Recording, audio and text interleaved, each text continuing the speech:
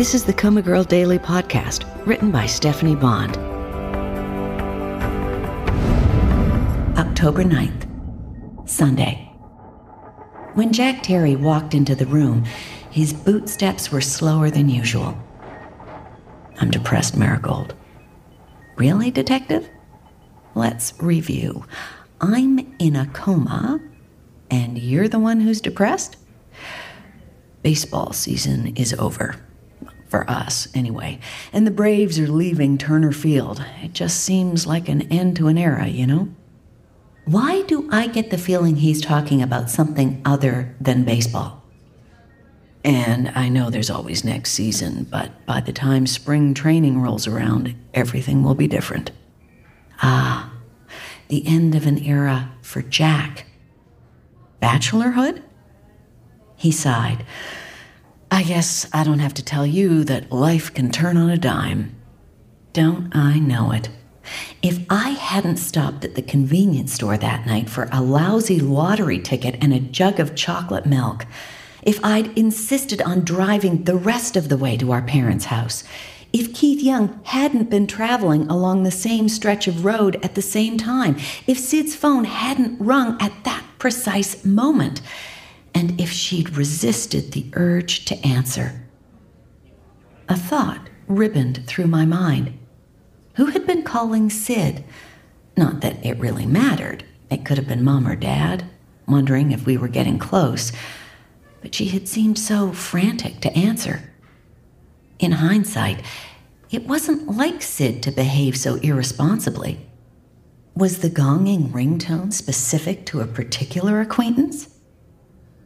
I'm not supposed to tell you this, Jack said in a lowered tone, but the DA is considering charging Keith Young anyway, even with a blood alcohol level below the legal limit.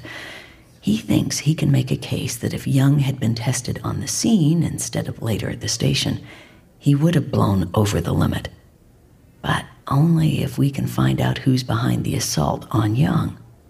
Your brother seems clean, but the DA wants to make sure your family wasn't involved. Juries don't usually find in favor of people who take the law into their own hands. Oh no, here we go again. Except this time I know even if Keith Young had been drinking, Sydney had some culpability too, and wasn't being truthful. If I could speak to Jack, I'd tell him to drop the case before things went sideways. What if the convenience store cameras had caught us on video with Sydney driving away? Or what if someone at the scene remembered? I'm no attorney, but even I know she could be charged with reckless driving, filing a false report, and obstruction, and maybe a lot more. And with that in mind, why had Sydney persisted with the lie, knowing it could be revealed by a random video on a passerby's phone? But you didn't hear it from me, the detective said. Got it? Got it. Hey, they brought the television back. It was Dr. Tyson's concession to Dr. Jarvis's plan to expose me to as much stimuli as possible. Unfortunately, no one had turned it on today. Jack was already flipping through the channels. With baseball season over, how do you feel about NASCAR? Ugh, detective. Cars going round and round in a circle? If I wasn't already in a coma. But he'd already found what he wanted on a channel and zoomed up the volume. Loud vroom vroom noises filled the ward. And since everyone was so excited about your sneeze last week, I brought more wings.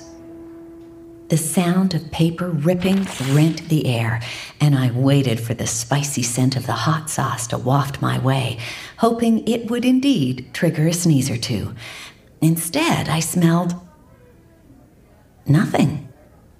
And it dawned on me, I hadn't smelled anything this morning when nurses had come and gone from the room.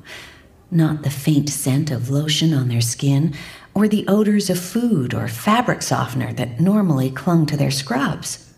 With dismay, I realized one of the senses I've come to rely upon so heavily to take in the world around me has abandoned me. This can't be good.